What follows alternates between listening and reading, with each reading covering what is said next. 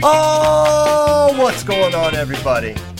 Welcome to episode 542 of Flow Wrestling Radio Live. I'm your host, Christian Piles, joined as always by my monster in crime, Stephen Kyle Brackey, and making not his FRL debut, but maybe this is the first time he's going to be on the entire show, to my knowledge. Mark Not S. true. Bader. Okay, more lies. I don't know. What do I know Get about with the show? it, Piles. I've Come only on. done 540 of these things. I'm not going to remember all of them. You need to remember He's literally hosted them with me before. Okay, well, I wasn't on those, so maybe that's why I don't remember. this guy. And Brackey, and it's not fair because Bader is like me, and we forget stuff all the time. Yes, you do, Bader. Bader will be like, have these two ever wrestled? I was like, we called that match, Bader. That happens to us all the time. But now I'm losing my mind. But Brackey doesn't forget things like when Bader did the show. But it's fine. Bader's here. I'm excited for that. Before we get to the Grill Bader segment of the show, because because it's interesting, because, you know, everyone kind of knows bits and pieces about Bader, but has anyone ever sat down, and Bracky's probably about to be like, yeah, we did that on FRL 332, but to my knowledge, no one's ever sat down with Mark S. Bader and said, hey, what was your background in wrestling? What was early flow like? Da-da-da-da-da. You wrestled with Mizzou, Ben Askren. There's a lot of stuff, a lot of questions I've asked, and I think people will be interested to learn, because Bader's been around a while, so it's not an old joke. It's just a true statement. But first, big shout to our guy, Ben Askren, going under the knife this morning. Was it? I know it's today. Do you know? Is it this morning? He was saying last week, like, about this time next week, I'm going to be, so it's in the morning. He called me last night and was like really frightened and upset and scared, and That doesn't. and started crying, I think. And I was like, Ben, it's gonna be okay. And he's like, what? No, I'm kidding, of course. But yes, today. It's today, so I mean, I'm glad he's getting the thing, because the guy can't hardly wrestle. It just doesn't seem right. Sounds bad. Yeah, it sounds really bad. You probably didn't listen, but last week I was trying to pour some truth serum down his throat about, like, because he's saying, like, he can't wrestle for more than 40 seconds. He's in insane pain, and I'm thinking, well, a year ago you were in an MMA fight against Damian Maia. I was like, how bad was it then? And he kept being like so evasive, he wouldn't answer the question. And then finally, like the third time, I was like, would you just answer this question? And he's like, no, I'm not gonna. Basically, he was like, no, I wasn't in great health, but I'm not gonna make. Yeah, that's he the way wouldn't give me any level of like how hurt he was. I think it was probably pretty bad, and he's not gonna let that be an excuse, and that's that, you know. Yeah. Look, I took the fights. I got kneed in the face once. I got beat and choked. Whether or not my knee or hip was good or not, I stepped in there, and that's what happened. Yeah. No nonsense kind of guy. No nonsense. But though he's full of nonsense. He's full of nonsense. He's true. all nonsense. No nonsense, yet all nonsense. Okay, so a couple news bits, and then we're going to grill freaking Bader. Beat the Streets, September 17th, live on Flow. Digging it. Bader is going to get back on the road, maybe, possibly, I think we're gonna do potentially. it. I'm Yeah. not breaking any news here, but That's not newsworthy. it's newsworthy. It's newsworthy. If Bader's on location, it's newsworthy to me. So that could be good. Matchups to be determined, to be announced. I think maybe there are some that are happening. Yanni quote tweeted and said back soon over our tweet of the Beat the Streets announcement. That seems to be a pretty good indication that we'll see the Greek Freak back in action. Yeah, Seth Gross did today too. So Oh, I don't know. They're a little too far apart to wrestle each other. I don't right? know. Seth looks prosperous. He looks like That would be. I mean, if they're the same size, that's a fun match. Oh my Both gosh. those styles. The scrambles that match would be insane. But I think Seth's too small. Do you? Well, I mean, certainly he's 57, but he is. He's tall, and he could have been easily. He's been a 61-kilo guy. Yeah, for sure. I mean, he wrestled at 41 as a freshman.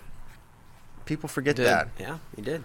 So I think, and I also think like this, as far as the style goes. Well, one, Seth Gross is not one to back down from a challenge. True. We all remember when he bumped up to take on Meredith. Bryce Meredith. That was an awesome freaking match. Also, I feel like his style and Yanni's style, if they're wrestling each other, I have no idea if they are. But if they were, it's like that style would not be like if he wrestled Zayn, I'd be like he would get smoked, right? Because it's just like the physicality and the power of Zayn. But it's like this is gonna be about scrambles and tactics and positions more so than like can you squish Seth Gross? Their body parts will be flying. They will. They will fly. Okay. Kyle Brackey got the Jesse Mendez school list. A lot of people have been hoping for this one. Do you want to? Yeah, we can talk about it. Let's talk about it. Number 3 in the class of 2022. Yeah, he's two-time Indiana state champ going into his junior year, and Indiana's one-class state, so it's really impressive. He's Cadet World team member, Flow Nationals champ. Will be a Who's Number 1 for the second year in a row. Just uber blue chip recruit, and he's got it down to 9 right now. Talking to the family, they're going to take their time with this. I know we're in a dead period right now, so they couldn't even get out to anywhere till the end of September if they wanted to, but they're holding out hope that they'll be able to take all 5 officials. And Can't take 9. Can't take 9. You cannot take 9. But 2 of the schools on the list are Indiana and Purdue, which obviously are in his home state, so he can probably get out to those on unofficials and knock those out. But then you look at the rest of the list. It's pretty Big Ten heavy with Illinois, Iowa, Michigan, Minnesota, Ohio State, and then you throw in Arizona State and Princeton in the mix as well. Man. One thing I found interesting, kind of doing a little research on this, is the top recruit in Indiana over the past 5 seasons has left the state. And, I know Purdue's on the upswing, and it seems like Angel has Indiana going in the right way, but this would kind of be like a game-changing recruit to keep the best kid in your state, You look at the guys that have gotten out, Chad Red, Nick Lee, Mason Paris, Cyrus Allred in the class of 2020.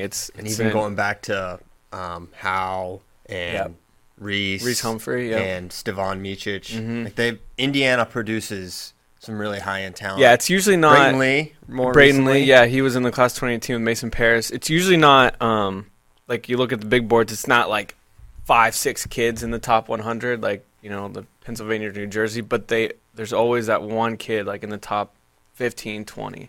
Yeah. So to your point, Indiana appears to be on the upswing with Angel there taking the reins, and of course we've been talking about the job Coach Urslin's been doing for the last couple of years. Mm-hmm. And this was going to be 2020 was going to be their moment. Really, really stinks that they kind of were deprived that opportunity among all the other people that were deprived. So very cool about Mendez. We've narrowed it down from 70-some schools to 9. So that's decent. I do think. Do you have any sort of spidey sense? Yeah, I think it's between the blue blood Big Ten schools, so like the Iowa, Michigan, Minnesota, Ohio State, I would say, if I was guessing today. But that could all change once he actually starts taking these official visits, Yeah, exactly. Okay, well, that's our man on the ground. If you hear something that sounds like machine gun fire, we are fine. There's construction going on about, I would say, 38 feet from us on the other side of a wall. And so sometimes it'll sound like, we're doing correspondence from Fallujah, but it's actually fine, and it's just construction. And RIP scale factor. And I asked them to stop, and you know what? They may or may not listen. Yeah, probably not. Probably not. Probably not. Who's this guy? We need Melissa. Melissa would go and lay down the law. Ain't nobody messing with Melissa. Much more intimidating than I. Okay. All right, Bader. Have a seat. Let's get this going. Thank you. All right. Mark Bader, you've been here how long now? Your banner hangs. It does. It was 12 years in July. 12 freaking years. So 2008 you got started. Before we get to like early flow, when did you kind of first develop your love of the sport of wrestling? Oh, man. Well, I'm one of 7 kids. I got a sister. My sister's got 6 little brothers. So, right, I'm number 5 out of 7. So there's 2 below me. My oldest brother, big soccer family. Bader's a big soccer family back in the 80s, or so we thought. Mm-hmm. Brother goes to high school, makes the freshman team like second string, gets cut next year. Now what? Coach finds him in the hallway. He's a little guy. He's like me, right? 110 pounds, probably 120 pounds back then. Pulls him in, says, "Hey, come start wrestling." And I remember my first match. I was like, "Whoa, this is awesome." And then I started wrestling as a middle school or high school. 10 years old, I started. He probably wrestled when I was in 3rd grade, and then when I got to 4th grade, I started. We found like a Little League club. Didn't even know there was such a thing. And like first practice, hooked, in, done. Really? All Immediately? in. Immediately. Didn't take. Yeah, maybe even before that. Right? I had all those brothers. I got one brother a year older than me. Always, we were roughhousing, got in fights. I lost a lot of them till my little brother 5 years later showed up, and he got a few years older so I could actually fight him. Because you can't fight babies. So yeah, right away. Dang. I just thought I was very physical. We roughhoused at home a lot. This was a way to actually do it for real. Count me in. Yeah. That makes that kind Lost of... my first match 8-2. 8-2? 8-2. That's Caleb actually Cook. not bad. Listen, Little League matches always end in pins, basically. Especially for new wrestlers. Yeah, I guess so. Yeah. You know, the one thing I remember about that first match is I got done, and I'd never experienced cottonmouth before. Oh. But, like, my tongue was stuck to the top of my mouth, and I was so thirsty. And my mom had it was glass Gatorade bottles that undid like a Snapple. It's just one half turn. And I remember just taking that up and being like, wow. And that's what cutting weight felt like in the future, you know? Yeah. But that was my first taste of it. Oh, man. So you were hooked at age 10. Oh, man, big time. And then, all right, give a little bit of your wrestling background through high school and then to the early days at Mizzou, I guess. How did you get good? I think I won all the novice tournaments my freshman year, right? I just was kind of good because I was physical. I had a brother 1 year ahead of me, so we wrestled a lot. And machine gun fire. Yeah. I would think I was, I loved it, and I went to practices to have fun and learn and get better, and just was pretty successful. I think, what's funny? My brother Adam's a year older than me. He had a buddy, Duran. Forget his last name. Not Win. Duran Green. And Duran was like the best athlete in the 6th grade, right? And then he started wrestling, and I could go with him, right? He's a year ahead of me, but and I could go with him. And then me and Adam wrestled in the living room every day one summer. And then that next fall, I kicked the crap out of Duran. Right? And it was like, I didn't know why. Then I'm like, oh, wow. I didn't even realize I was practicing. I just thought I was wrestling my brother. And so I was like, I guess I would say a lot of it was just wrestling at home with my brother. You didn't realize you weren't wrestling to get better. We were just wrestling to wrestle, but it turned out I was getting better too. So a lot of reps in the living room. That makes sense. So what were your accolades as in Missouri? Everyone, I don't know if you mentioned, you're from St. Louis, St. Louis, Missouri. Shout out to Vianney High School. You've partied with the St. Lunatics. I did. That was supposed to come up later in the interview. That was a college thing, yeah. That was supposed to come up later in the interview, but... Yeah, that was... are we going there? There was like... We can skip around, Yeah, we skip around. I was probably my 4th year of college or something like that. And it was springtime, and we get done with a spring workout. And the Hearn Center, right? It's the arena at Mizzou where we play basketball and everything. Back when they didn't have concerts. And we leave the side door as we did every day, and there's a line of people stretched around the building. Like, what's going on? Like, oh, it's a concert. Nelly, St. Lunatics. We're like, oh, okay, cool, whatever. We go home, and I think maybe we went out somewhere that evening, and we get back to our neighborhood, and there's a limo driving around, and it stops in this parking lot. We lived in these duplexes, and we're like, what's going on? We're like, this is crazy. Let's run up there and see what's going on. And it's straight out of a video. The guy's like, hey, what's up? Where the party at? And I'm like, almost like, where the party at, Dirty? And I'm like, I don't know, but we live right there, and we got a hot tub in the backyard. I don't know. Nobody says we can't go there. Right. 6 people come out of that limo. They come inside. Cool. I run up to my room for a minute. I come back down. I swear, the way I remember is 30 people in my house. Somebody's in the kitchen cooking up eggs. I'm just like, you what don't the even hell? know? I don't even know. Someone just helped themselves to your eggs? Yes, for sure. Some kid I went to high school with, hadn't seen for probably since high school, walks in. He's like, hey, Bader, what are you doing here? I'm like, I live here. What are you doing here? Oh, I heard a party. And this was barely when I didn't have a cell phone. Maybe half the people had cell phones. Yeah. But yeah, so there was a party at our house. That's what's up. St. Lunatics. All right. So you're a multiple state champ in Missouri. Then you went to Mizzou. Why'd you go there? Mostly familiarity, honestly. All my older siblings had gone there. None of them had wrestled, except my one brother, a year older than me, went to Dayton, Ohio. Mm-hmm. He didn't wrestle either. And I had gone to Mizzou camps growing up. Wes Roper was the coach. I knew him.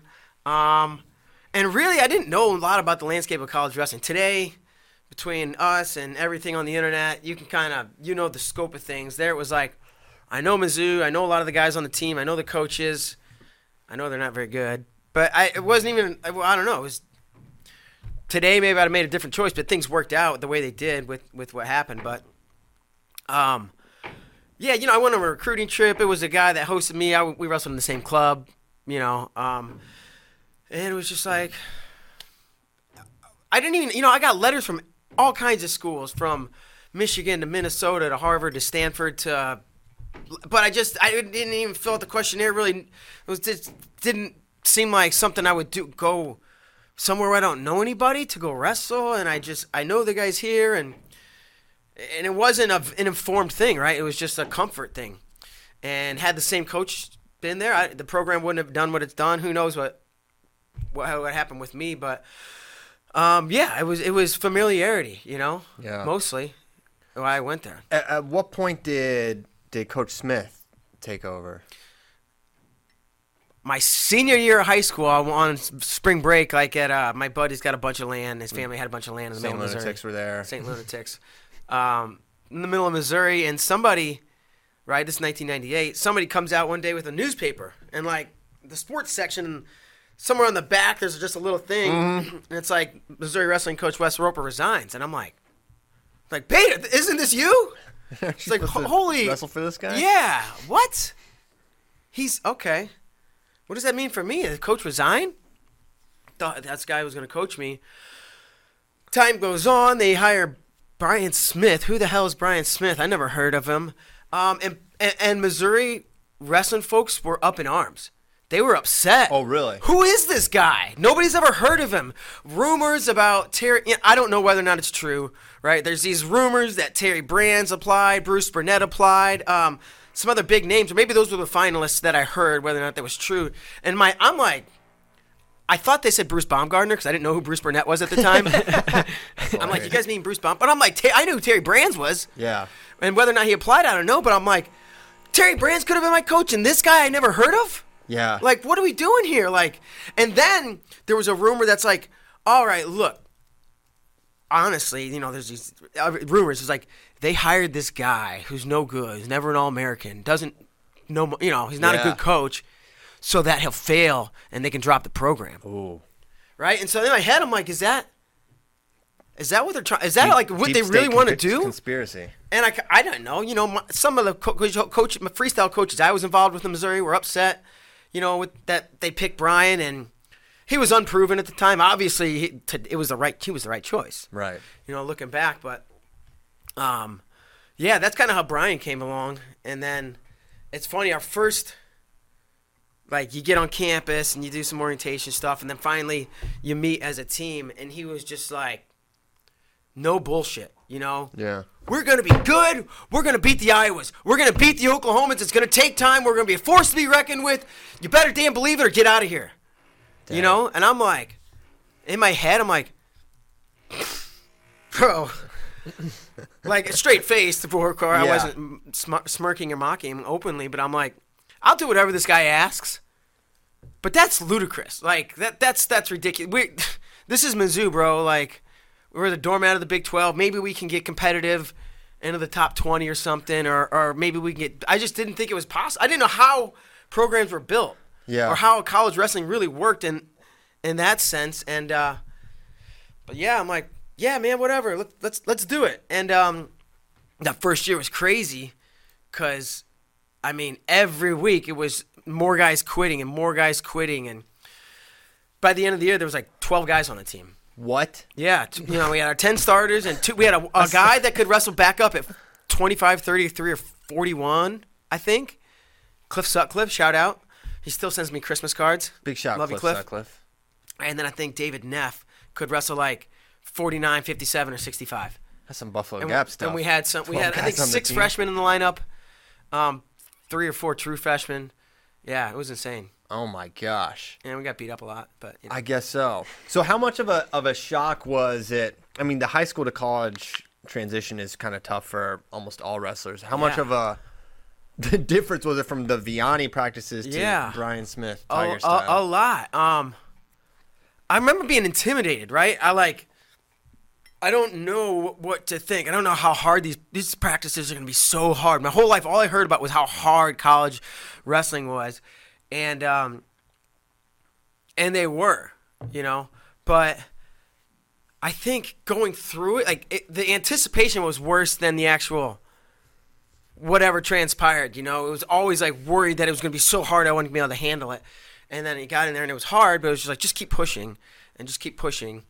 And, there's that, and it happened to me, right? You go in the room, you don't get a takedown for a month, against some of the better guys. And maybe I take down some of the freshmen, but there's better guys I couldn't take down. But then these guys all just started quitting. These guys, and that starter at 133 who I hadn't taken down the entire time, quit a week before our first match against Illinois. And I'm the only other 33-pounder in the room. Nice. Coach is brought me in his office, kind of gave me this soft blow about hey, blah, blah, blah, we're putting you in next week against Illinois, right? I'm yeah, sure. I don't know. I guess. There's not even nowadays kids may speak their mind more about whether they want a red shirt or shouldn't. And again, I didn't know what a coach knows best. And he did, right? We can't forfeit the weight all year. Yeah. Start and take your lumps and figure it out. Yeah. Who were some of the guys you that maybe people would know now that you wrestled in college? Cody Sanderson. Thanks for tech following me, Cody. And you're unpinnable. I did never get pinned. That's right. I got tech followed twice in college, but I never got pinned. I'm declaring you unpinnable, Bader. If you didn't get pinned your freshman year, that's pretty impressive. There's I know some really good guys that got pinned, but those guys did a lot of awesome things, and maybe they got caught now and again. But it was funny too, because that was second semester we wrestled Iowa State my freshman year, and you learn how to do the right things and get focused and warm up hard and drill hard before the match and all these things and be ready. And so we get to Iowa State, we weigh in, and I'm probably second match, and we're jogging, the mat's on the floor at Coliseum, and we're running around getting ready and doing our warm-ups and everything. And I look over and there's Kale and Cody in the corner, just sitting back, legs stretched out, and they probably wrestled before weigh-ins. They had a whole thing, right? And I'm sure they had warmed up and done whatever, but I don't know that. I'm dude's just sitting there in the corner whatever, no big deal. Doesn't need to warm up. Here I am doing all the warm-ups, getting so ready, and waxed. Just this guy didn't even warm up, and he just kicked my ass.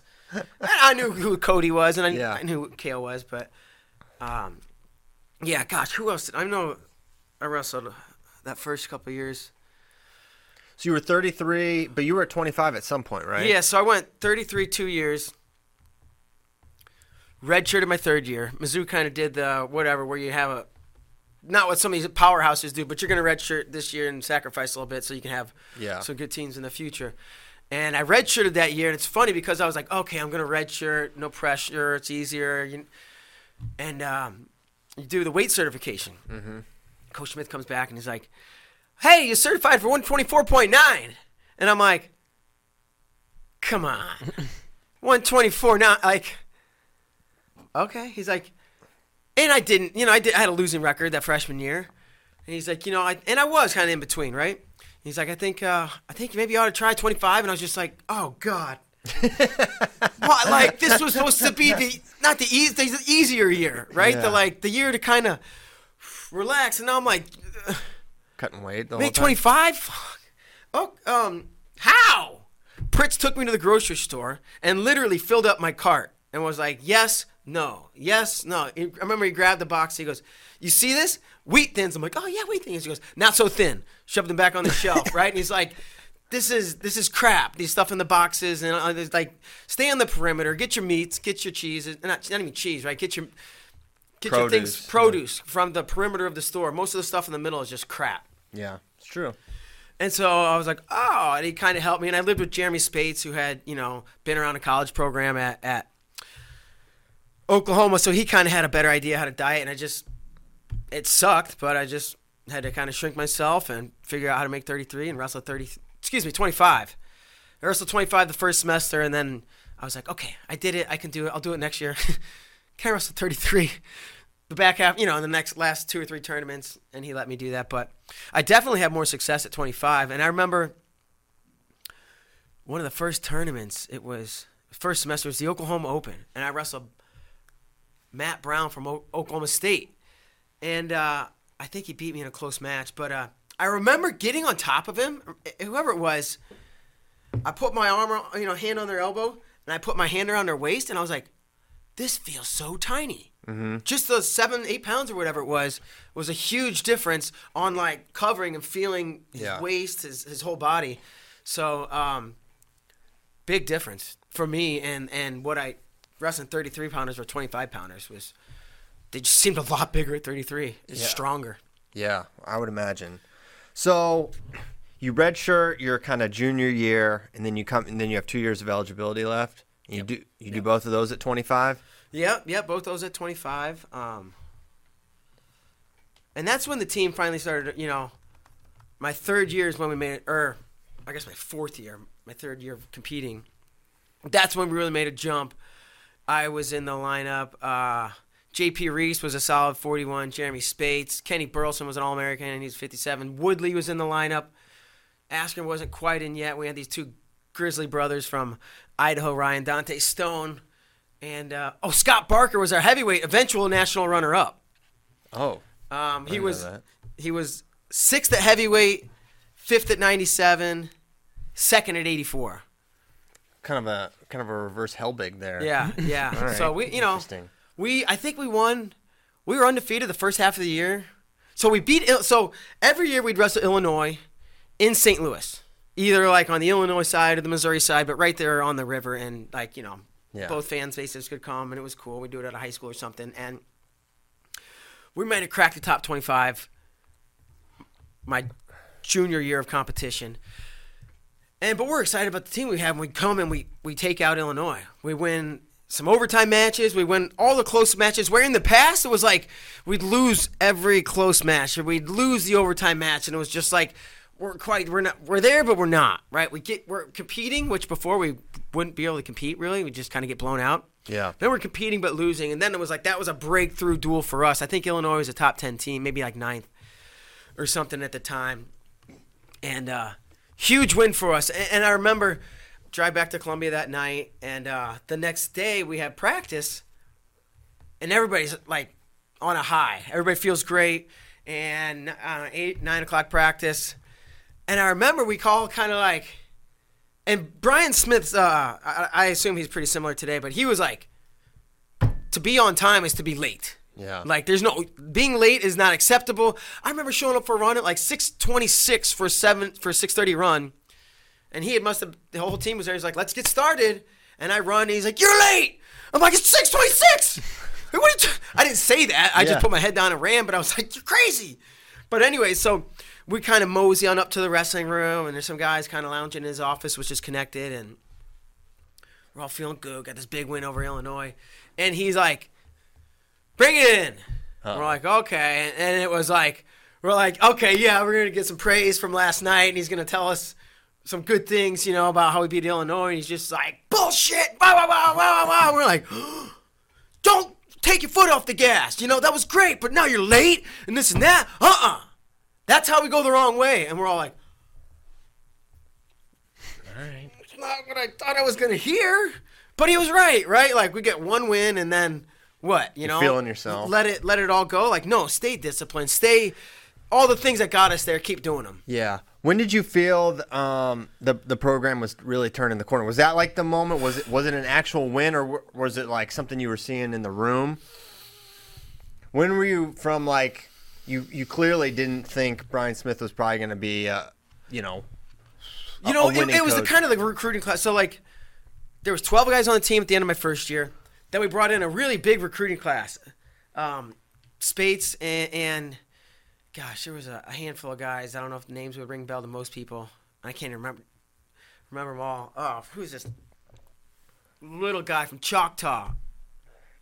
Oh, it's going to kill me. Tim McGraw? No. Okay. I'm Thanks. out. Solid Choctaw guys. Oh, he was so good. He was same class as Jason Powell. That's gonna bother me, but he was really good. He ended up leaving. But then that was a great class, and then the one after that was like Woodley and a bunch of other hammers. So it was like, all right, we got a pretty good recruiting class after me. Then we got a really solid recruiting class after that, and it was like, oh, Justin Spates, who ended up not finishing, but he was amazing. Jeremy's little brother. I think he was the number one recruit overall. So it was like we got these good recruiting classes. We sat the one group, and then it was evident that to us, like we were going to make some noise, probably around that would have been the 2000, 2001 era. Nice. Year. Yeah. Okay. So you finish your career. Summarize kind of the end of your Missouri career, or kind of. Mediocre. You know, I had good wins here and there, really inconsistent. It's funny, like we look at college wrestling all the time, and I see some of the results of some of these guys, and I'm like, that guy's not very good, but he beat this guy, and he beat that guy, and he beat that, but he lost to this guy, and this guy, and this guy. And that was me, right? I could beat a good guy here and there, lose to not good guys, and when push came to shove, never made it out of Big 12s. Do you, knowing, I mean, you've had the privilege now of being around so many good programs and wrestling minds, and it's just, I mean, everyone's kind of exposed to a different level of wrestling philosophy than most people were back then. Knowing what you know, do you think what do you think? Man, I wish I could have applied this thing I learned. Now. Play wrestling, sparring. I did like none of it, and it was all, hey, if we're gonna go work out, it's controlled drilling, and I do 3, you do 3. Mm-hmm. I do 3, you do 3, and it was just like hit the moves, go. So you're like getting good at the muscle memory and the exact way to do it, but like. There wasn't a lot of improv, right? Like, okay, well, it was like you shoot a single leg. Here's the 3 ways to finish, right? You can run the corner, you can come out the back door, or you can like hit the Iranian where you slip out the back and they go over the top of you, right? And then there could, now it's like, okay, well, get in there and play around, figure out what works, and tweak it for yourself, And I didn't even start doing that a little bit the summer after I graduated. I started working with Mike Ironman.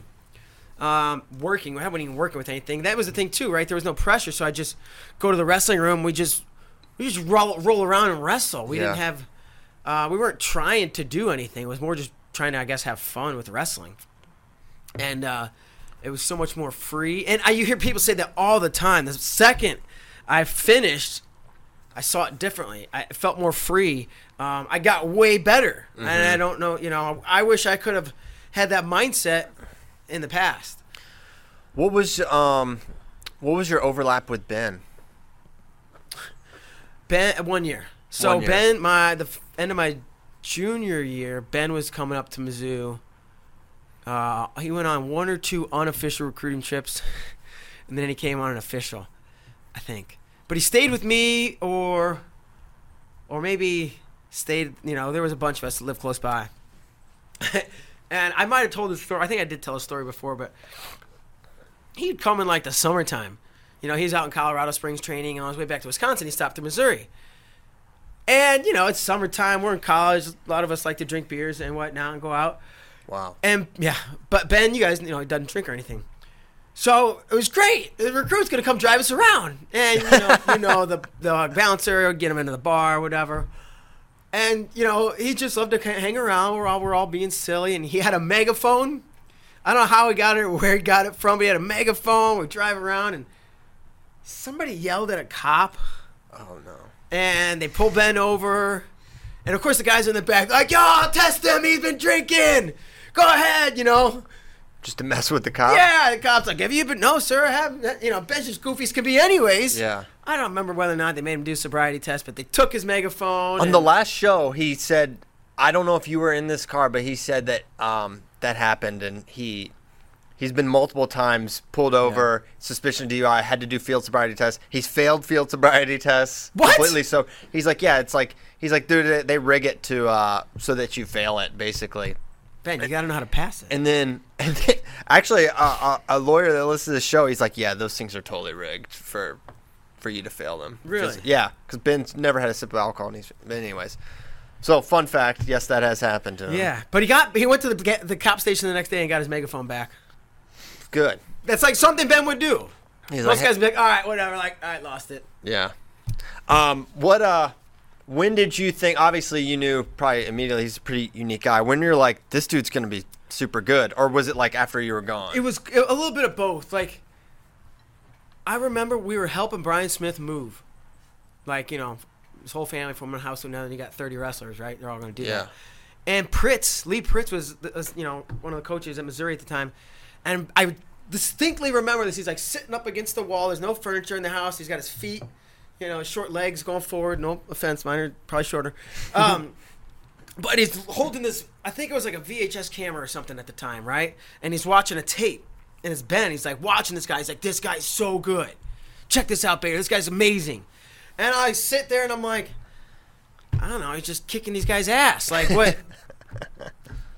Yeah, all good high school wrestlers beat the crap out of other guys. That's just how it is. I didn't see anything special. And he's getting lots of takedowns. And he said that I didn't think much of it. He got on campus and really, we got to know each other through the recruiting. But you meet a lot of kids through recruiting, right? There's nothing. Yeah. Maybe we formed a little bit of a relationship, but not like we are today or anything. And I remember he picked his hair out a couple times. He'd come to practice with this big thing. That's what I remember, like this goofy white kid with the fro. Okay, I don't get it, but it's cute. And then like he beat Robbie Waller from Oklahoma, who ended up being a national champ that year. He beat Robbie at an Open, at the Missouri Open, I think. So that was eye-opening because I knew Robbie pretty well through Spates.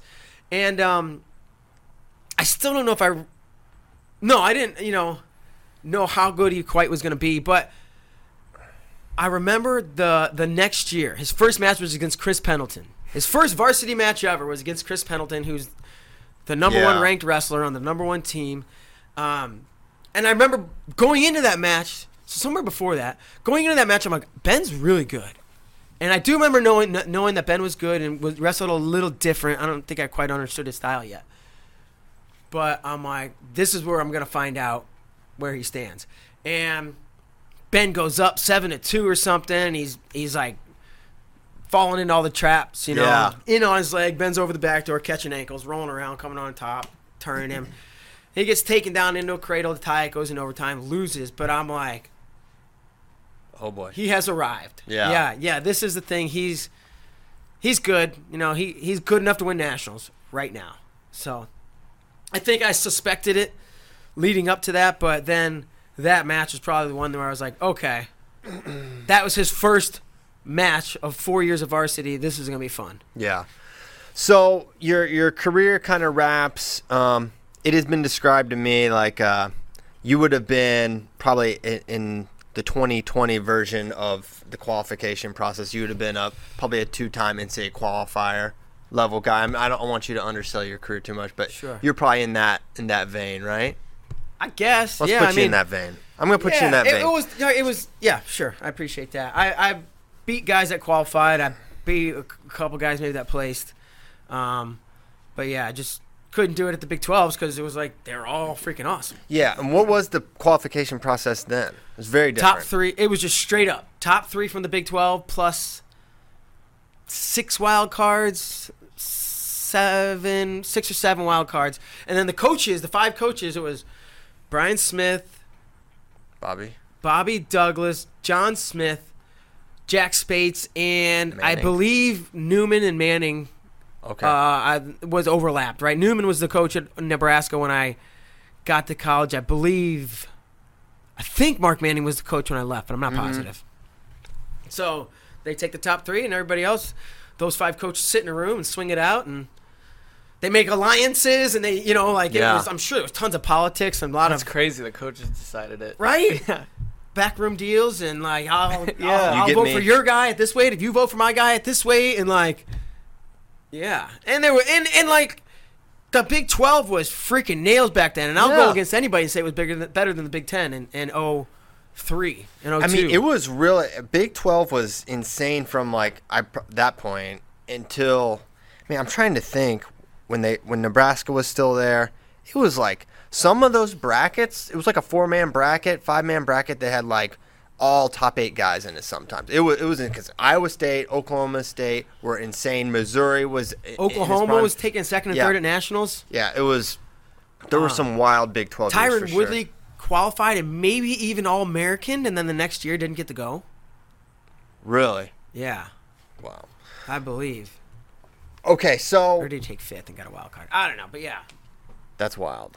So you're done with Missouri. What do you do between graduating Missouri and Flow? What's Mark? Party. Just party with the St. Lunatics. Yeah. Just on tour. That was it, at Mizzou. No, it wasn't. It was well after you partied with them for years. No, you know what's funny? I didn't know what I wanted to do. Right? I wanted to stay in Columbia. And, like, I remember going to Pritz. I didn't know how to ask this or if there was even a possibility. But I'm like, hey, can I, like, basically, I wanted to be like, can I be a GA?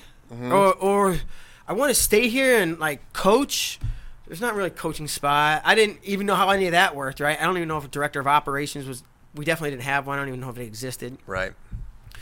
But I was like, yeah, how can I – I stuck around all summer and did camps with them. And I was like, yeah, I want to stay, and I'll go to grad school, or I didn't want to leave Columbia. All my friends were there. I had a great life. The wrestling, and then somewhere in the middle of the summer, I come to find out that my high school coach was leaving. Coach Klepper, God rest his soul, was leaving Vianney, where my youngest brother was going to be a sophomore. Oh, snap! Right, and Vianney. Not a whole lot of wrestling tradition. Me and my one brother, the only other guys to ever even make the finals. Not a ton of state medalists and everything. So nobody ever went and wrestled college or D1. So it was like, seemed like a pretty. If I wanted it, they'd have me, right? Yeah.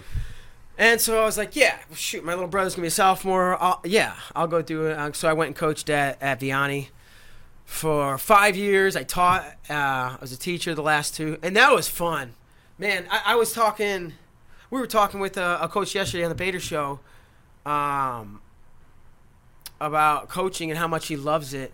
It was Caleb Cole, who wrestled in Nebraska. He's one of the hometown hero finalists, and he just talked about how much he gets out of it and how much he loves it. And I'm like, man, I miss it. I wouldn't trade this job, but that's like. If this is what I could do, I would want to go back to coaching, because seeing the kids, working with them, helping them get better at wrestling, and just like forming these relationships with these 15, 16, 17, 18-year-old boys to becoming young men was awesome. And getting to know the parents, we were the program wasn't very good, but I kind of tried to do what I'm like. Okay, I saw what Brian did at Missouri, and it worked, so I'm gonna do that here. And I might have been a little too extreme, but we got from pretty bad to pretty okay, and would win the conference, and it was a really hard decision to, when this whole thing came up, to do it. Yeah. I remember I'd meet kids for privates, but there was no such thing as private. It was just like a private workout. There's no money exchange. You're my wrestler. Yeah, you can do a one-on-one. Heck yeah, let's do it. Yeah. We get kids. We'd set up, every Sunday over the summer at noon, and it's just like we had establishing something where before it was like, mid-November to February, and that's that. So, it was a blast. It was a lot of fun. Yeah. Definitely, like, the biggest void since coming to here is not coaching anymore. Yeah, just, yeah. Like, it's a scratch you can't itch at this place, right? You get really good fulfillment on a lot of things, but there's nothing like in investing in a kid and just seeing them hit their goals. It's just really different. Dude, I remember the day I remember, this flow thing came up, and I really went back and forth, and I wasn't sure what I wanted to do, and I talked to a few people, talked to the head football coach, who was a good friend, teacher friend of mine, and I talked to a couple other teacher friends of mine, and I didn't know I didn't think I knew what I wanted to do, but I talked to them, and at the end they were like, "Sounds like you know what you want to do." I'm like, "What? Like, tell me." I don't think I know, but apparently I would probably talk about whatever this flow thing was. Yeah. With a very enthusiastically, and they're like, "Yeah, it's clearly that's what you want to do that." Yeah. And I the thing was, I was like, man. At first, I was like, no. I talked to Ben, and he hooked me up with Martin, and he pitched the whole thing, and I was like, nah. I hung up the phone, and I was like, wish I could do that, but I can't. Like these kids, we just got this thing moving. Like it's just finally established, and that sucks. I'm gonna have to turn that down. And like I was driving home, and then the more I drove home, I was like, wait, it's either do this forever, which is fine, or leave at some point. That's it. Either do this forever or leave at some point. And if there's ever a reason to leave, this is probably it. I kept being like, I'm so attached to these kids. We have such a good bond and relationship, and we're like tight, and I'm tight with their parents, and like a lot of trust and everything. And then I was like, wait, I'm gonna be this close. This is gonna happen every year. It's not like a year's ever gonna come by and I'm gonna be like, well, I don't have a good relationship with these kids. So I'm like, that's when it hit me. I was like, it's always gonna be. It's always gonna be like this. Yes. So. That's so funny. Oh, I gotta do this. I owe it to myself to at least take this chance. And if this thing fails, which I knew it could, there was no guarantee. Mm-hmm. And if it fails, I can coach. You know, I think I have accolades enough to get a high school coaching job in Missouri. Maybe the same place. If not, somebody will hire me. Yeah, I had that same. It's so funny. I had the same exact thing. So I coached the first year or two that I worked at Flow. And I was like, I knew it was not a long-term thing, but I was like, all right, I just got, once Zach graduates, it'll be good. And then it's like, I just got to see this through, right? And then, okay, now it's Ian, and then it's Cole, and then I was like, oh yeah, there's always going to be a sophomore that I know is going to be ready, and he's going to be able to do it, and he's going to be able to be a state champion. I just got to see that through. And I was like, it'll always be like this. Yeah. So I was like, all right, this is it. I have to stop because it will never not feel this way. So make this decision now. And it was the right decision, even though it stunk. And obviously for you leaving was the right decision as well. So, and they've since cut PE at that school. So, and I was a PE teacher. So maybe they'd try to find a way to keep me. They cut PE. They got rid of gym. Well, if they would have seen my class, that would have been a reason to, because we played dodgeball 3 out of 4 days. But no, yeah. Anyways, who knows what would have happened? Oh my gosh, they cut PE. Yeah, I know. What the heck? All right, well, we'll talk about. That's a whole other thing. That's a whole other thing. How's that even legal? How is that even legal?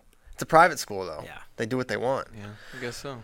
Okay, so early Flow, you end up here. What is that like? Because I've been here since 2013, and it is just like just how much has changed. In that I mean, time. it didn't feel like a it was like, it felt like this school project or something. It felt like you're just working on this project, right? Yeah. Like, it was thrilling. It was there was like, I don't even know how to describe it, right? It was energy. There was like 10 of us, 12, a few sites.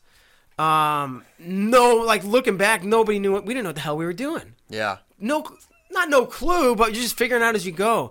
And were you Pure Fight at this point? Yeah. So I came on. The whole reason Martin reached out was to start a new. I knew about Flow Wrestling, and I don't even know if I knew there was Flow Track, or I loosely had heard and thought there was something. But okay, it's not just this wrestling thing. There's Flow Track as well, and I didn't even think I know there was Flow Swimming. And like a couple weeks before I started, there was what turned out to be Flow Gymnastics. And so he pitches me on a MMA site, and I'm like, yeah, I'm into MMA, and I like it a lot, but not on the same level. Right. But if this is an opportunity to come work for this company, or I don't even know if I considered it a company back then. I guess I did, like to work with this group of people. Yeah, let's do it. And I knew Joe, right? I wrestled with Joe for a year, and he was here, and so I called him, and he's like, yeah, do it, come on. And so I did, and it's so funny because I was like so bad with technology, right? I could enter grades, check my email, and like surf YouTube. All right, that's like my extent of what I could do on a computer. Never opened one of those white computers, right? A Mac back then, I was like foreign. And I didn't know how you get I guess I knew how to turn the camera on and press play so you record things, but I didn't know how to plug the cord in and here and the button and you drag stuff over. Like, knew none of it. So I was learning so much as I went, and then like learning how to use the camera.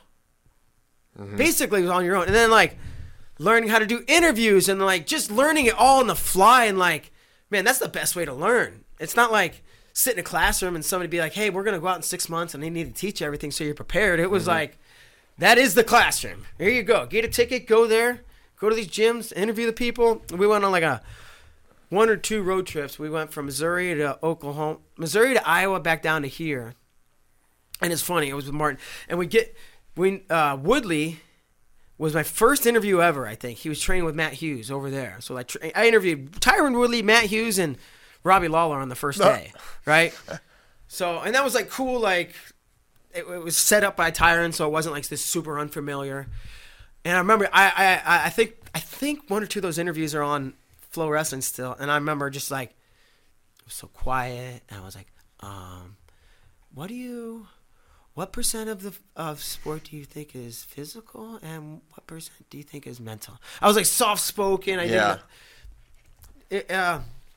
But the company itself, I'm just talking in circles at this time. It was wild, man. It was like not even not a frat house, but it was like just it seemed like there was one girl, Ann, who's still here. She works in product development now as a project manager. But so it was, shirts optional, body odor probably gonna happen. It was a house that we worked in, but nobody lived in, and there was just. Nobody had an assigned room. You just show up and sit somewhere and work, and it was, Facebook was a couple of years new, and, we'd heard how Facebook started. So it felt like this new thing that like, nobody knows what we're doing right now. Nobody's ever heard of this. We're coming. We're going to be there. And, yeah, and it was a house. I-35 cut straight through the middle of Austin, and it's changed a lot in the last 10 years. But the east side is the rougher side. It's much more up and coming now. On the west side, where downtown is, and it's nicer. And we had a place in the crappiest part of east side, and neighbors had chickens running around. There was this guys that lived next door. He's retired. He was like this Mexican Army veteran, and they sat back there and drank beers and smoked joints all day long. Like, that was just what they did. And they were really nice. They'd fry us up. They'd smoke ribs and bring them over. But it was just like this. We're living in this really bizarre world. It was like a very eclectic side of town. These hippies that built our house lived in the garage that they turned into a garage. It was just... it was something else. What were your first... When did you switch from Pure Fight to wrestling? Probably 2010. Okay. So I did like 08, 09 on Pure Fight, 09, 10 on Pure Fight, and then somewhere around then it was like, hey, Pure Fight just wasn't working. There was like the model of what Flowcast at the time, Flowcast was covering the sports that get no coverage, right? Well, that was right at the time MMA was blowing up, so it was like, you got a single guy trying to compete with Sherdog and MMA Weekly, and I think MMA Junkie might have been around back then, and Ariel Helwani was like one called MMA Rated. He bounced around to a bunch of ones. He's obviously taken off and done great things, but there was a bunch of MMA websites and they've all gone kind of by the wayside since then. So it was like, what if we just double down in wrestling here? Yeah. And I was like, let's do it. So what were your first wrestling coverages, and what were they like? Well, probably my first, when I was still doing Pure Fight, I went to the NCAA Championships in 09 to help Joe and Martin, and probably, we'd recruit a couple people to help us. So then the first actual wrestling coverage, I don't know, or event, was it that first year or that second year, we had a live pack. Mm-hmm. It might have been like the 2011 year or 2011. I remember it was this backpack, and you like unzip this little cover, and there's like a computer screen. There's a bunch of like routers, or I don't even know, right? There's a bunch of mechanical stuff on the inside. You just now learned how to cut on a camera. There's no way you know how to do this. So it's funny how much I learned quickly, right? Yeah. To just dive into this world, but had a little converter box and all these things to plug in. But it was like, take this backpack and just every week go out and stream something on my own, and it was super stressful.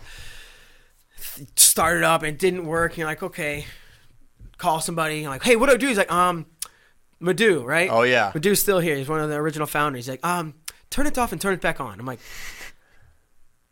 okay. And it takes 15 minutes to turn it off and start it and turn it back on. And I'm like, wait. And it's like 45 minutes before the duel's supposed to start. And I'm like, all right. I'm like, dang it. It didn't work again. Okay. Try it again. And without fail, I'd be like, all right, well, it's 10 minutes to the duel. So if this doesn't start. Do you know where you are at this point? This is anywhere. This happens at a lot of. This happens. Seriously, it happened many times. It was one. I remember with the one in Virginia where you were actually at that duel. The next day I was at. Literally the next day I went from Virginia, and then did a duel the next day at Stanford, like at noon. So I had to get up the butt crack of dawn and race across the country. But for what I would always turn on the last time. Yeah. And it always would work right before the thing started. And I'm like sweating, and then I'm like doing the camera. There was a chat on the live stream. I'm trying to kind of look at the chat, make sure nobody's being a jerk. Doing commentary. It was just like making sure the feed doesn't crash. You're like doing 9 things at once. Now it's like just sit down, put the headset on, and talk. Yeah. I remember that. I was wondering if you were talking about that time it was at Salem, at Salem Civic Center for a Virginia Tech duel. Yeah. I remember I was like, oh my gosh, Bader's here. This is so cool. And then I remember I knew it was being live streamed. I saw which way the cameras went. I was like, so I texted Katie. I was like, hey, I'm going to go sit on the other side. Get out. Let me know if you can see me during this duel. So I went and moved so that I could be on the camera. Did she see you? Yeah. I mean, there was, no offense, but there weren't a lot of people there. Coach Dresser did a good job, but at that point, they hadn't done near what they would. Yeah. But yeah, I remember that. I think it was against Kent State, but I can't remember. There was Kent State, Virginia Tech, and Iowa State. And I think we streamed 2 back-to-back. We streamed like Kent State versus Iowa State, and then Virginia Tech versus Kent or something. Yeah. Okay, that makes sense. I think it might have been one of KJ's first years. It might have been 2011, and the 2010 season might just be a blur. Yeah. To try. What I would do is go back into our website and go to events and scroll all the way down, and then if I look at them, I can be like, oh yeah, this, all this, oh yeah, that coverage at Nebraska. Jordan Burroughs kicked a 30-yard field goal. I remember that one. Then I can start remembering where I was and like, oh yeah, when I did this and these videos, and then that's cool. Yeah. So what? Thinking you had a solid background in wrestling coming in. How much of an adjustment from I'm a wrestler, I do this now. I'm on the media side. Was there any wow, I'm gonna talk to John Smith. I'm gonna you never had any No, cause when I was in college, we wrestled. John Smith was in the room. Right. I do remember when I was in college. My freshman year, we wrestled Oklahoma State. My grandma died. So we wrestled Oklahoma and Oklahoma State away. My grandma passed, so I missed that trip. We won 1 match and 2 duels. I don't think I was going to help very much. Could have got it up to 3. The next year, they come to Missouri. And I do remember this distinctly. Before the duel, I'm in our wrestling room, probably cutting weight or something. And I look over and I see John Smith. Mm-hmm. And at that time, I was like, oh, that's John Smith. Mm-hmm. He's right freaking here. And this is a room I go to every day, and he's in it. So awestruck or whatever a little bit then. You went through it then. But I saw him every year at the duels. We were at the tournaments. I beat one of his guys. I got competitive with all of his guys. So after that, it wasn't like, oh my God, I'm gonna see John Smith, right? I wrestled across from Cale Sanderson, right? Yeah. I remember one time it was after we had a tournament in Missouri, and he's like, hey, do you know, he asked me something stupid, right? Like, where are the showers? Are there showers here or something? But I was like, he knows who I am, right? And that was 2-3 years into it, so he was a couple years undefeated, but I was like, cool. Yeah. But then I felt almost like in this club of cool, we're just I'm just another wrestler. Yeah. All right, cool. So by the time I got here, and I had talked to Matt Hughes and you name it, Chuck Liddell, and I mean, the list goes on and on and on. So A-list stars. So then it's like, okay, no big deal. I've interviewed all these guys. I'm not starstruck at all. I can hold my own in a conversation with them, and that was an adjustment for me for sure. Having not a background like that, I remember the first coverage I think I ever went on. We were at the All-Star, you and me, George Mason. At George Mason, 14 year. 13, yeah, and you introduced me to Ryan Morningstar and Tony Ramos, and I was I'm a dork anyways, but I was such a dork. And they introduced themselves. I think I said to either Ryan or Tony, they're like, yeah, I'm Ryan Morningstar. And I think I said, yeah, I know. And I was like, gosh, I'm the biggest idiot ever. I was like, that is so lame. And I was like, I cannot do that. I just have to act like normal around these people. Oh, nice to meet you. Yeah, nice to meet you. It's like, don't. What am I gonna do that with everyone that I know them already? It's like that's so stupid. So I did that. I think it may have been one of the first people I ever met. I was like, okay, I'm not gonna do that again. That was the stupidest thing ever. As soon as I said it, I was like, I want to die right now. But anyway, so that was like an adjustment I had as a non-good wrestler or ever being around these people in my life. So that's interesting. When were you like, okay, this is different now. We're kind of like, we're going to make it kind of thing. Because I remember we've talked a lot through the years. You're like, it was kind of like, is this going to happen? Is this going to be a thing? I always thought it would work, but I didn't always know it was going to work. Right. Right? And like, you probably didn't know how it was going to work, right? Like, we'll figure it out, but I don't know exactly the way, right? I don't even know if I wasn't super business minded. I was just like, this is my task. Go do it. Mm-hmm. You know, it's easy to point to the funding, right? In 2013 or whenever we got X million dollars, and somebody's like, "We believe in you. Here, go run." Right. But it might have been, Technique Wave. It started as Technique Tuesday, and then it turned into Technique Wave behind the paywall, and that turned. It's like, okay, wow, that kind of works. Mm-hmm. And then it was like, okay, let's try to do live events behind the paywall. And then that was like, okay, now this is working. And then I think it was right around that time, and man, was there resistance. I mean, it's funny because there was so much resistance in the wrestling community every step of the way. Technique Wave. What? You gonna make us pay for videos? And it's so funny because before the community got mad, me and Joe got mad internally. Mm-hmm. Martin, we're going to put ads on this site. What? No freaking way. Put ads on this site. What? We are, we're not about that. We're about looking clean and this and that and the other. And we're going to have pre-rolls. Like, people are going to hate us.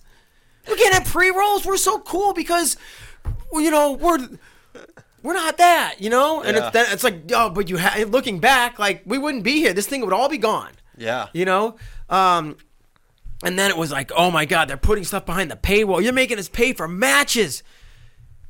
Well, yeah, it costs a lot to fly to places, and our time costs money and everything else, And it's like, once we learned how to make a sustainable business, then it was like, okay, all right, this is gonna work. And there was a time or two when it was like, there was a couple days where like the door was almost closed. Yeah. It was like, oh, that was a terrible idea, investment, whatever we did, and we, might as well just dug a ditch and threw a bunch of money in there because, can't believe we didn't go under. But thank God we're here. Yeah. I don't know what would have happened. Seriously. How did you develop your voice? You are a loud person, but you mentioned you're a little more timid in the early goings. When were you like? Because obviously, when anyone talks about your commentary, high energy, very excited. When was that? How was that developed? That was pretty early on. Maybe the first match I ever did. Fight. It was fights back then, right? I was doing fights, and the first fight I ever went to in Springfield, Illinois. And Martin wasn't like, again, it wasn't like tell you and teach you. It was just like go. Mm-hmm. And then tell you later. And, I'm like, okay. And you're holding the camera and filming through the fence or over the top or however you can.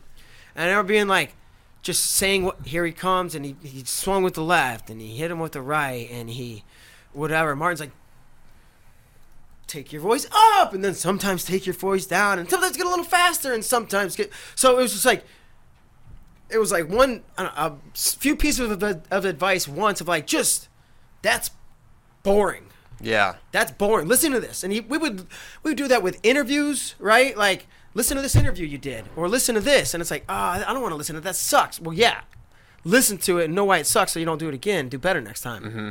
So, and then I think it was just reps after that, calling fights and fights. I mean, I remember I'd get overly excited, like, oh, big right hand, and we knocked him out, and so through the fights and into the wrestling, it just kept it going, and I got a lot of energy. And you guys know, right? Once I get wound up, it's like, okay, the string's out. It's not gonna stop till the string goes back in. Yeah. I'd be wound up, and that was that. And then I got to do it for wrestling, what I liked even more. And I'm like, yeah, you crazy? Like, this is so fun and exciting. And I would try sometimes to make it more. I remember being at a duel, doing a live duel. I think it was January 1st, 2011, at Arizona State. And I'm standing there next to all the equipment. And there's like your SID next to me, and the scores table over here. And I'm like, he's on top. He's applying a lot of pressure. He's got a spiral. He's running. Like, the dude was just clinging up to the side of the spiral. Yeah. Right? But I'm like trying to describe it as a thing. Make it as exciting as I can, And he does. He's got thigh pressure. And he's coming forward with the arm. And he's driving on his toe. He's got his weight on his chest. And he's pushing forward. And the other guy's pushing. And the dude next to me just looked up. He's like, you're good. Like, yeah. This is, and I was like, oh, wow, thanks. Like, that's awesome, And then that became a thing. I was like, okay, now I'm figuring out how to do this. I'm figuring out how to make it my own, I guess, Yeah, yeah. So I remember that distinctly. You certainly did. I'm sure there's plenty of times I was way obnoxious, and sometimes I go back and listen to stuff. I'm like, oh, I was yelling the whole time, but I don't even care, right? That's how I felt. I'm like, hey, man, I'm excited about this. I hope the people that are listening are excited, too. Yeah. I think it definitely resonated.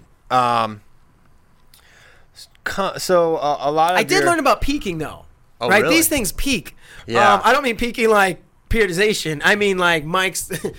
You can just yell too loud into them and they sound like crap. They have limitations. I still peak, but hopefully I'm better at it. Yeah, no, when we do sound checks, there's like a different level. Bader, yeah. This guy, Mark. Okay, now talk. Now talk like something crazy just happened. Yeah. In the back, they're adjusting the little knobs. Because it'll happen. Okay, so a lot of your contributions for Flow have been on the film side, and you've been kind of a big part of that throughout the years. It's kind of one of our big staples from a content perspective. Contrast early Flow films to now. It's funny. We're sitting in a room, throwing ideas around, just whatever. Throw stuff at the wall. Maybe something will stick. And it was like, what is the thing? And NFL does Red Zone. No, it's like they're like documentaries. NFL films. There was something where they'd follow the teams through preseason or something. Hard Knocks. Hard Knocks, yeah. Right? So this was around the time Hard Knocks just got going, and we're like, and again, we're just total mom and pop. No funding, just handy cams, plug it in or take a card, and that's it, right? No nice, big, beautiful cameras, but it was like, could we do a Hard Knocks? Like for wrestling? Right? Right? No freaking way. No, we don't know, well, maybe, Ray Machuca, who's head of content now, was just like our only video editor at the time, our first video editor, and so he had some had a background in reality TV and had experience and stuff a little bit more like that. He's like, maybe we can. So we call Iowa and we're like, hey, we want to come do this thing, which turned into the program, but we didn't like have a plan. We're just gonna show up and select a couple guys and I don't know, do a kind of a feature on him or something. Mm-hmm. And so we did, and I remember being like, and I'm not the world's best planner. Right now, if we do films nowadays, I will plan and get things ready. But they were like, I'm like, what are we going to do when we get there? They're like, and we're all so busy doing what we're doing in day to day, it's hard to stop and plan for something down the road. So like, well, look, we'll sit on the plane on the way there and we'll talk about it. I'm like, all right, I guess that sounds fine. Today it's like, we're planning some films right now, right? And we're doing pre-pro Skypes, and then I'm going to meet with teams, and we're going to meet several times, and then we'll go fly out there and shoot it. But, we went there and shot it and didn't know what we were doing. Ray kind of did. I'm like flying by the seat of my pants. I don't even think I had questions written out. Now I have like 200-300 questions for each of these people, and I don't go through all of them, but I make sure each one's checked. Then we came back and Ray shot it and edited it, and like if you look back on it, and then a couple weeks later, a month later, they went to Ohio State. And you look back on it, it's like so raw and like compared to today's standards, terrible, right? But back then it was like amazing. There'd never been anything like this in wrestling. It was super high quality, and at the time, and they told stories just a little bit differently than we do now, and then it kind of evolved. And the one that really kind of like we figured out how to do it was Mark Perry, Driven. Yeah. And when we sat at this whiteboard, and we're like, all right, here's the story. And we kind of went over the story beforehand. Grew up in Oklahoma State, John Smith, recruiting, Johnny Hendricks, Blair, Iowa, all this, beats. And so it was like we had it kind of storyboarded out, and it's like, all right, now let's go tell this story. And we went and told the story and came back. It's like, that's what we got to do every time. Now put it all together and go tell it. And we do a lot of that now, and it works out, And yeah, we've done a lot, and it's constantly evolving, right? We'd go back to what we did that year, and probably make it way better today if we could do it again, Yeah. But that was kind of one of the ones that catapulted it. And then there was Mako and Kolat and Terry, and it's like, okay, yeah. Yeah. So thinking about Terry is obviously the most iconic, popular Flow film we've done. When did you realize this is going to be like a phenomenon? When were you, that initial shoot, did y'all even go into it with the plan of we're going to do a Terry Brands film? We were going to do... we're going to do like remember things were a lot of, and I think we're going to start doing that again sometimes, but they were like episodes, right? Episodes 1 and 2, 1, 2, and 3. And so it was like a 2-part series at Iowa. One was Iowa versus the world, which exists. It was there. And then the second part was going to be, a story on Terry, but I didn't know the magnitude of the story, right? I knew the gist of it. He lost and kind of went off the grid and whatever, came back and lost again in the semis. And yeah, how's he dealing with that? But, so we went out to Iowa. It was a 4th of July weekend. Went to Tom's farm on the 4th of July, shot off a bunch of fireworks. Joe Slayton was the pyro, he's lighting everything off. It was great. That maps. Yeah, and we shot the black and gold thing. Terry was gone with, I think, Ramos in Canada shooting, at the Hargoben or some tournament. He comes back and we interviewed Tom and then Royce Alger about Terry. But I hadn't even planned on interviewing Royce until we got there. That night, we're driving back from Tom's place after the 4th of July, and he's like, who you should interview about this is Royce. Because then we're just going to interview Tom and Terry, and then that was going to be that. Right? And so we interviewed Royce. I remember I showed up at his house, and I several months ago or something, I watched that interview again, and the camera's on before we start. He's like, yeah, so what is this about? This is like about Terry. We're talking about like 2000 or something. I'm like, yeah, that whole quad. He's like, usually you're like, hey, can we come in a month from now and interview you about whatever? They can kind of get their head around it. This, right. I was like, he didn't know what we were going to do until I sat him in the chair. But he did an awesome interview, blood on the walls, everything else. Yeah. Interviewed Tom, which was really good, did the whole fence scene and the whole story. But then we get to Terry, and we go over to his house and we shot it. And, it's like one of these things that's kind of surreal. You're like, I'm sitting in Terry's living room with this makeshift studio at his house, this far, 8 feet away from him, and asking him about, oh, wow, you lost. get to that point. It's not easy, right? To Yeah. get through all the moments. And he's like, and I lost. I'm like scared. I'm like, what'd you do next? Like, what's he going to say? I'm like, surreal. I'm sitting across from this guy who, remember, I was interviewed to get the job at Missouri back when I thought he was. And this is Terry freaking Brands. And he's telling me this stuff. And it just goes on and on. He's like, and I think at one point he even said like, oh, we're going here. I guess we're going all the way. And I was like, I guess we are. I didn't even know what to say when he said that. All right. I'm like, is he asking me to stop? I think I should keep asking, but is he going to get, and he's not, Terry's never been, maybe he's been mad at me, but never like, you never say something, oh, he's going to be pissed at me, right? That's the vibe people get, maybe.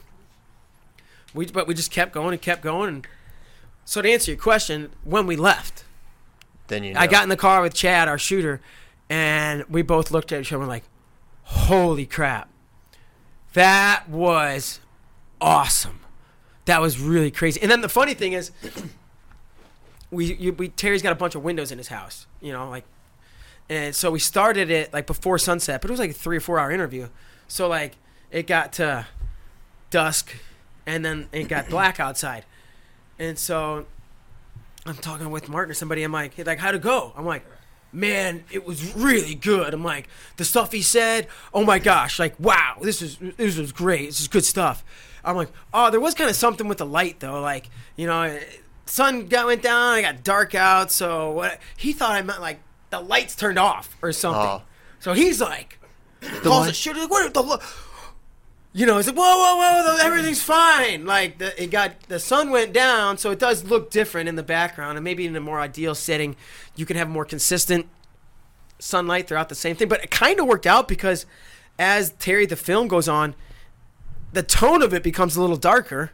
Yeah. As it becomes dark outside, and that's just coincidence, but that's how you planned it. And then our editor, we got the footage to our editor, Jeremy, and he's actually the one who was like. He's the guy who's like, this is the one. He reviewed all the footage and was like, this is the one. We need to do more. We should go interview Gable. Yeah. We need to go talk to Dan Gable about this. He was there when Terry was on the fence. He was there through all of it. He was there the whole quad. We should get his opinion. Mm-hmm. And so we're like, yeah, why didn't we think of that? Let's, like, you know what? Let's just make the one video, and then we'll come back and we'll get Gable, and then we'll finish this piece. And then so we get Gable, and they make a 60-minute string out, which was awesome. Yeah. I remember watching it and being like, this is so good. And then I can't remember who the very next person was. We're like... Duro was a little later, I think. It might have been like Tom Ryan was later. Maybe it was Duro. I went on and interviewed Duro, and then I know it was... and then it was just like... Who next? Tom Ryan and Andy, and Andy Hamilton, right? And have him kind of fill in some gaps. Mm-hmm. Andy might have been the next one after. It was Andy and Gable on the same trip. That was it because we went to Iowa. And then it was just one after the other, and then we're like, okay, I think we got it. And then it was like, I can't believe, I feel so stupid now looking back that we didn't think Kendall, right? We were like gonna just finish it. And we're like. Would it be weird to get Kendall involved in this? Right? We never told a story like that, right? It was always like this guy's point of view and this team or this one side, and then it was like, I don't know, let's see what Kendall has to say. Holy smokes. Change the game. Then we're like, pause the film. Again, pause construction. Dissect it. And throw this interview in. And I remember the same thing. It was the same shooter, Chad, when we finished the interview with Kendall, who was in Dallas at the time. So we just drove up. We're driving back here to Austin 3 hours. And we're like, holy cow. So good. And Kendall, as much as he's plays a role in the story, he's like a great storyteller. Yeah. Right? And he's like, he's got this slow, cool voice. And he like stops and thinks, and he's like getting you right in. And he's like, right, I tried to get inside his head and figure out what he was thinking, and like, you're like, oh my God, has Kendall been sitting on this for like 20 years, however long it's been, just waiting for somebody to ask him, or did it just come out like that? But I'm like, after the first match, he was like, didn't want to be there. I remember he told his story. I don't know if it made it in the film or not, but he's like, I'm up in my hotel room after the first match, and I look out the window and way up high, and I see these kids playing on a playground. I'm like, I just wish I was playing on that playground. I don't want to go back and wrestle this guy. I just wish, putting you in these shoes and just like, wow. And then maybe we picked up one or two after that, but that was like, okay, that was the big last piece that we didn't even know we needed. But and then, I don't know how many people know this or not, but we're like, it's coming out December 30th or 31st. I think it was December 30th, 2015. Yes. Right? Yep. And they probably said that in November. Maybe even earlier. But, like, it was not finished. We're saying, it's coming out December 30th. Jeremy, there's a freaking end date here now. Like, Jeremy took 3 years off his life probably trying to make this film. Yeah. I mean, it wasn't even finished, right? It wasn't color corrected. So some of the scene, and it did eventually, but it's like, we just got to get it out because we said it's coming out, and it was, and it's got fixed, and a couple other revisions went up, and it's the way it is now. It's been like that for years, but yeah, that was a wild film from start to finish. It was fun, and the way it came out was awesome. Yeah, hats off to Jeremy and Kyle and Ray and everybody involved. Yeah. How did you develop your skills as an interviewer? Well, I think that's all I did. Day one, here's a camera. Go interview that guy. Yeah. Right? About what? Figure it out. And Mark was with me for the first couple trips, so maybe he did a first interview or two, and then he was right next to me while I'm doing the interview. And, man, it was just reps after that. It was like, all right, now I'm out on my own. I'm just flying around the country, interviewing. I mean, I don't know. I've done over 1,000 interviews if I had to guess, from 1 minute to 5 hours. So, but definitely my first film to today, it's way different. Ray, who I mentioned a few times, who worked on documentaries and reality TV in the past, taught me how to do this. Like, here's how you come, and he showed me how to come up with questions, and oh, okay, it's doing a film is different than doing an interview. The way you approach it, the way you ask the questions, they're both interviews, but one just like how they have to answer. How they have to answer and how you position your questions, right? If I was just going to grab you and do what we're doing now, it'd be a lot different from a film, right? I'm like, in a film, you have an agenda, right? This is a story I'm trying to tell, and yeah, certain ways you have to ask, certain ways you have to have them answer, and just, it's almost somewhat intuition. And now even like here, right? I'm going to be here in next hour doing the Bader show. It's like, sometimes I can just feel when there's something more, right? I just keep asking questions, and then they keep answering, and I'm like, wait, you said this. Let's go back to this now, because you said that, and that was really interesting. Expand on that. And sometimes that's when you get like, oh, I'm glad I asked that, because he went off on this story. And maybe it was like that with Kendall, right? Maybe we barely asked something we didn't even think we were gonna, and like, this giant story comes out that's like really meaningful and impactful. So, I mean, there's no replacement, whatever, for experience, reps, just over and over and over. And then, it's a lot of things. Favorite live event or match called that you've had? Like a match? A match, a duel, an event, whatever. Oh my God, this is, I mean, I guess just looking back, there's so many, right?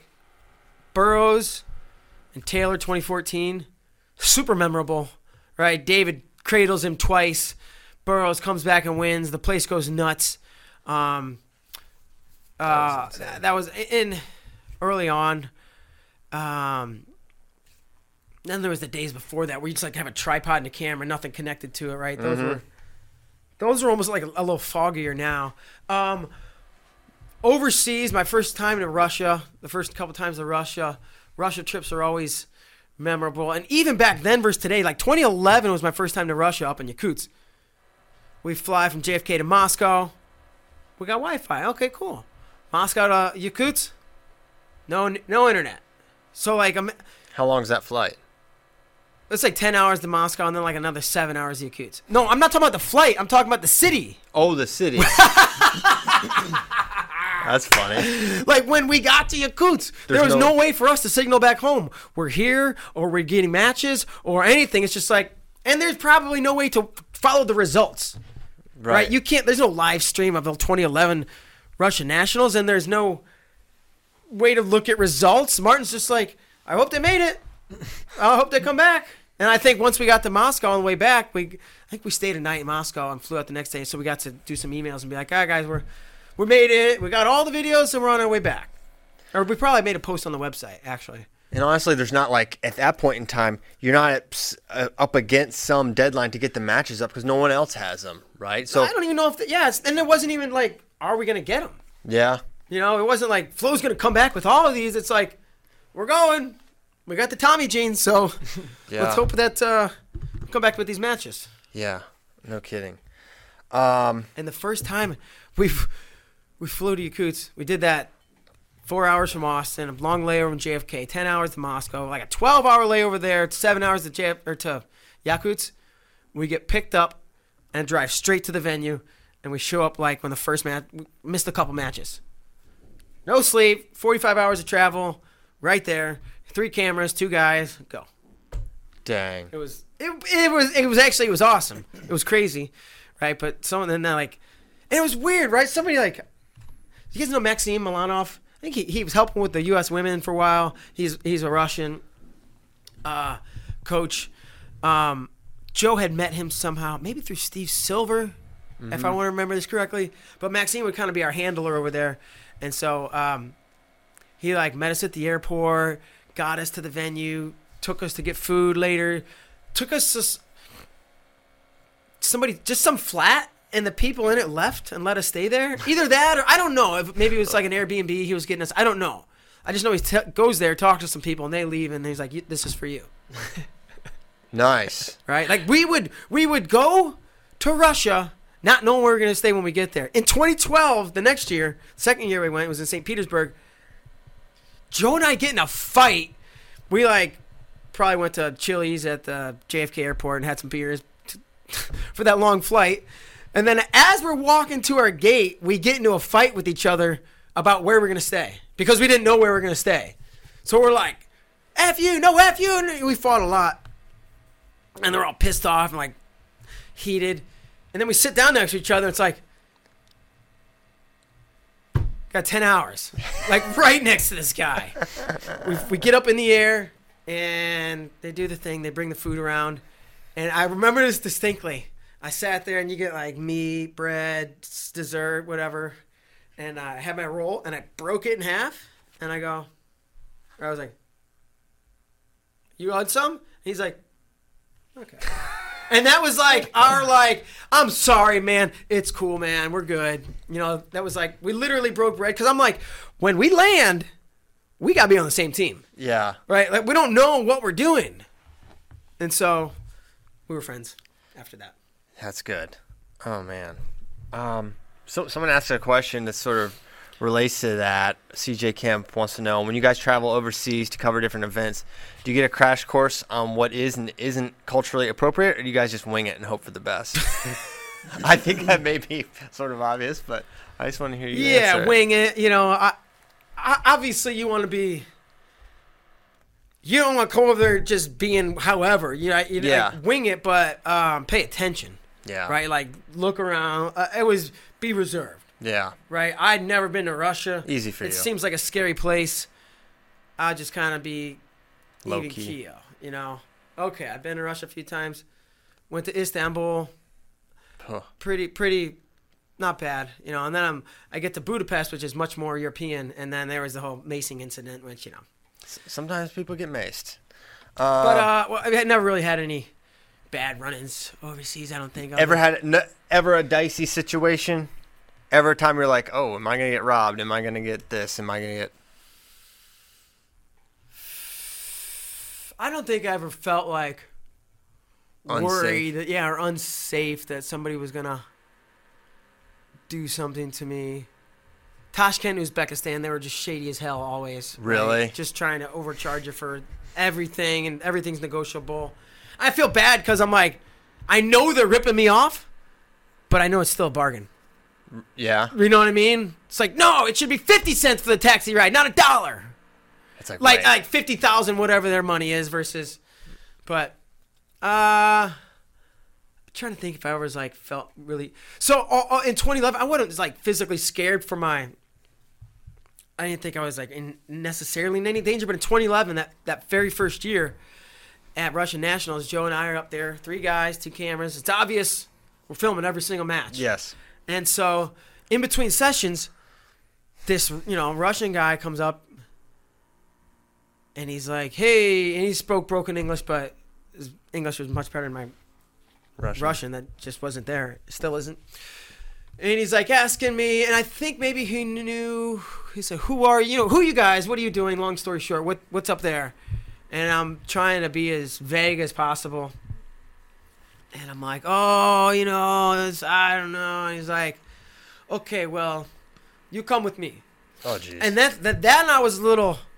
Oh, there was one other time. I was a little uneasy because I'm like, okay, this is my first time in Russia. This guy seems like he might be upset. And there'd been people in the U.S. upset with us for tape and stuff, right? Now we're in Russia. Yeah. I don't know the damn thing. And I just remember being like, he's like, come with me. And I'm like walking down these back hallways. And then I was like, I just remember being like, one foot in front of the other. Just what's, here we go. Cool. Moment by moment now, Mark. Moment by moment. What the fuck's going to happen, though? And he brings me to some other guy, and they talk, and I'm like, okay. And he's like, what do you do? What are you going to do? I'm like, oh, no, They were live streaming, apparently, to whoever. And I'm like, okay. He's like, yes, you cannot live stream. Yeah, we're not live streaming or nothing. He's like, you can't. And maybe he said, you can't upload them, right? And I'm like, well, yeah, we're not going to upload them for now, or I forget. But I was just like, yes, no, of course, yes, whatever. And then it was like, here's my email or something. Email me, and we'll talk about whatever. We went home, put him up. I did exchange, and he gave me a Skype. Actually, I remember thought that was odd, and we exchanged emails, and everything turned out fine. But in the moment, follow me. I was like, all right, Joe, like, you see where I'm going. If anything happens, Yeah. I don't know. And then another time, the last time we went to Russian Nationals. So when you go through travel overseas, and you got your visa and your passport, you go to the city, and they like, I should have known this because I've been there before, but they give you a little slip, and they slip it into your passport, and usually they tell you, keep this, and when you come back, bring it. Maybe they even did. They do the whole trip. We're in Yakutsk again in 2015, and we finished. We're cleaning up our flat, right? The next day, the last day, we put trash away and everything. And I'm just grabbing stuff, and I throw it away. And I do remember grabbing this thing. I remember seeing it there all week. Dumb. Grab it, and stuff, I throw it away. I'm like, that'd be fun. I don't know what that was. Just a receipt or something. It's been there all week. And we get to the airport in Yakutsk, and they're like, and our friend Gena was there, who spoke Russian. Right? Yeah. He was kind of helping us. King G. Yeah, and but they're like, da. I'm like, huh? And right then it occurred to me, I knew what he was talking about. He's like, da thing, where is it? I'm like, what? I had it. It was just in there. Like, I'm just playing this like totally. Yeah. It was in there, and they're like, back room. I'm like, oh boy. Oh god, back room at the Yakutsk airport. I don't know, and they pull me in there, and I'm like, they're speaking Russian. I'm like, I don't know if I said my friend or my comrade. I forget. Somehow I was like, my friend can speak Russian. I communicate to them somehow. They bring Gena in. A lot of talking and whatever. That's that. I'm like, okay, now we got to do the same thing in Moscow. They're going to check again in Moscow. Mm-hmm. We have an overnight in Moscow, and I'm like trying to figure out how to do it. The next day we get the security line. I'm like checking out every single person. I'm like, who's the most likely? I'm profiling them. Yes. Who's the most likely to not give me a hard time or to give me the least hard time? And this guy. And I walk through, and I get up there, and he's same deal. He's like, da. I'm like, it was in there. I grab it, flip through it. I'm like, it was. I'm looking through my bag, and I'm like looking through. I'm like, it was just in. I don't know. And he's like, I'm like, fuck. And he's like, something happened 3 stations over, and he had to go tend to that. And he's like, go. Nice. Yes. And then going to Uzbekistan, from somewhere in the Middle East. I was in Dubai going to Uzbekistan, and like we had trouble getting visas, or something, and I had like partial visa number, but not something, and they weren't going to let me on the plane. I had to plead and let them get on the plane. Then I get to Tashkent, Uzbekistan. They won't let me in. They're like, yeah, there's this big lobby area. They're like, where's your thing? I'm like, I pull out all these other forms, and they're like, that's crap. No. Sit over here. Go. No. Where did I? They didn't tell me. They're just like, okay. I brought like 400 single dollar bills because I had heard this kind of thing was happening. So I was ready to bribe them. The whole lobby clears out. This guy turns the light off in his booth and walks away. And I'm like, what? like read a book, and like somebody comes by later and is like, you, I don't know, you come here, and go through 5 rooms, and they're like, we go. All right. Right. But never in my life in danger. Never in danger. That I remember. Well, that's good. Well, Bader, this was fun. We went 6 minutes over. We didn't get we didn't get from questions to questions from friends. Nothing like that. This was enlightening. This was fun. Do you have anything? I got lots of stuff, but we'll save it for another time. Any other thoughts? Any other parting flow thoughts or whatever? It's been a wild ride. I think, I think we've come so far, right, from the days of the van and this little house. And I think we've got a long ways to go. And I've said that the whole time. Every time we hit something cool, it's like, I feel like we're just kind of getting started. And it feels like we're kind of into it now, but it feels like, we got a long ways to go and a lot of things we can do. And that's exciting. Yeah. For sure. I definitely feel that as well. Will Bader, super pumped to be on your team. This is awesome. Thank you guys for listening. We'll get the heck out of here. We will be back tomorrow. Bader's got the Bader Show in like 38 minutes, I think. 38 minutes. Jerry Briscoe. Oh, my gosh. Jerry Briscoe today. He's the man. WWE. Yeah. Big shout, Jerry Briscoe. Big shout to you. Pro wrestler. Thank you guys so much for listening. Tomorrow, we will have Coach Lee Roper on, which will be awesome. You guys enjoyed him during the period of time when, I don't know, he was on like a couple weeks straight on FRL. It was great. We're talking about Last Dance and like old, 80s, 90s wrestling and all this stuff. It was great. So you guys wanted some more Lee Ropers. He's coming on Wednesday. Thursday, Chael Sonnen. Not at the regular time. It's actually going to be, it'll be 2 to 3 for our purposes. Oh, that's really exciting, Pyle. Yeah, I'm Pyle. Wait, we're doing FRL from 2 to 3? Yeah. Okay. Now you know that. That's how we communicate. Most of the changes just let you know on the show. So that'll be fun. So going to be a fun week of FRL without Ben. But we do miss Ben, and we hope his surgery is going well. He's probably in the middle of it right now. So big shout to the funky one. Thank you guys. Thank you to Bader, Bracky. See you tomorrow. Adios.